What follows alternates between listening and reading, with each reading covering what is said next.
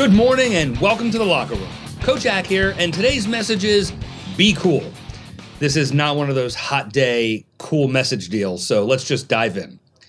Patience, deliberation, calm, all qualities we value in someone we were stuck with in a tough situation.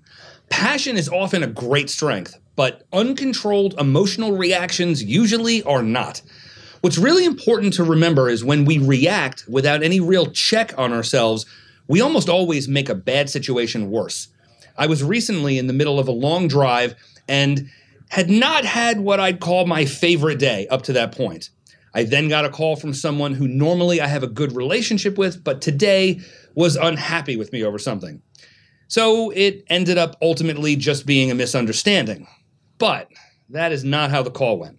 I felt attacked, started firing back, which is not normally my thing. Of course, as I got agitated, so did the other person, and it didn't take long for the conversation to get completely out of control.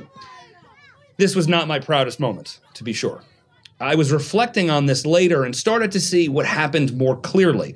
I had just reacted to the person's complaint rather than listen, understand, and process it.